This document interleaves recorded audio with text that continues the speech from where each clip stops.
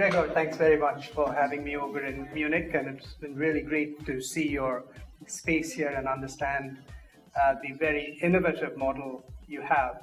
But it must have been an interesting challenge to get it started in a very traditional big corporation. Can you just share some thoughts about what you had to do to make this happen? Okay. Well, I guess firstly to listen to the needs of the company, the engineers, the business units that are challenged to come up with very important innovations and to work with outside companies for that. So there was definitely a need for that to work more with startups, and then allow us just to apply common sense and to just think go by what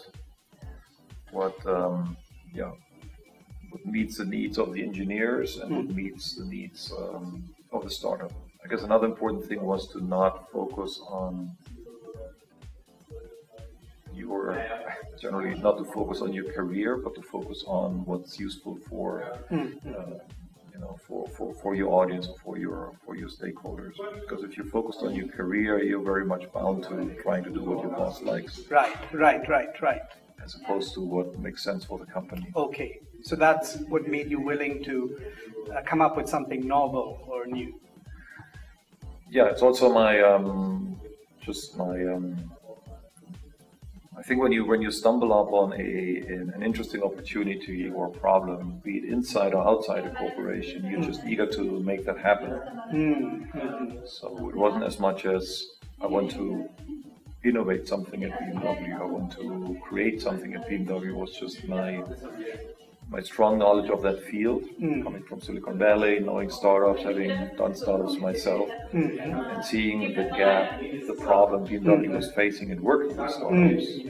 And I think that's similar to many people who start successful companies outside, is when they are a great engineer and they stumble upon a solution and they see that this solves their own problem and also problems of many other people, that then they build companies out of that, as opposed to looking to innovate and then finding a white spot and building a company around that. So that generally doesn't work as well.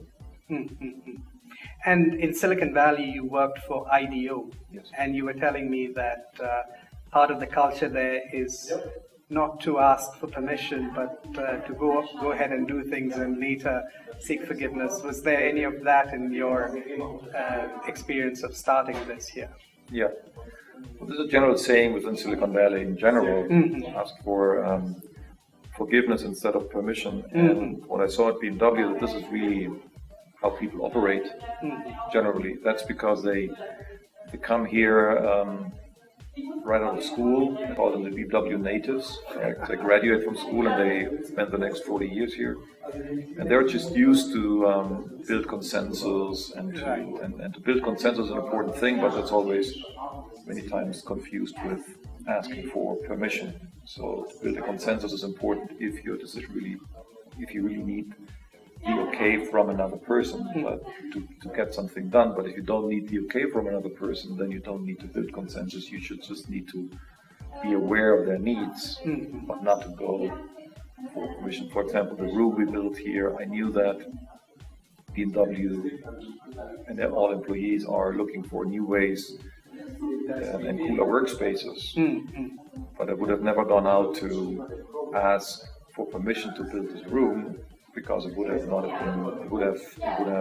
failed, or would have in one of those many processes in which you review rooms. Right.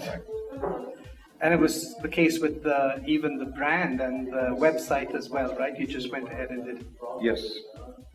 I found it important for startups to understand that we are part of BMW, but also that we are a different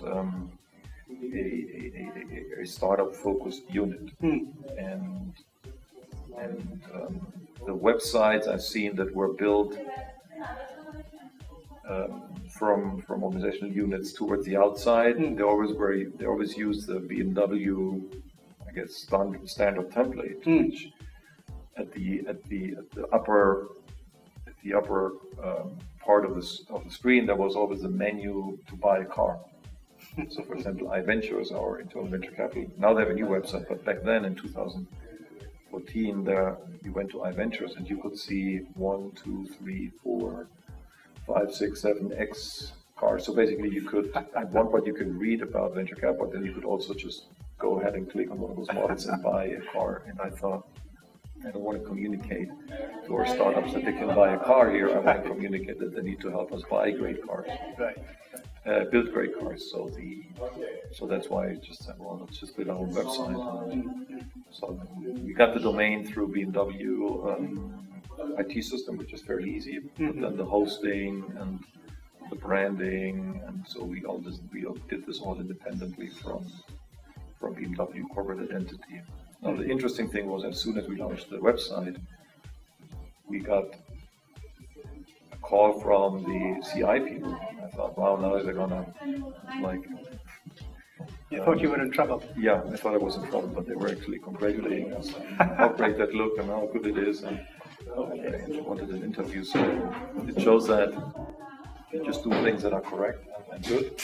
If you have an argument behind it and a rationale, then you're fine. Great. Thank you so much. I think that'll give a lot of people a lot of inspiration to try and be entrepreneurial within a big company. It's good. Thanks. Glad to be able to share. Thank you.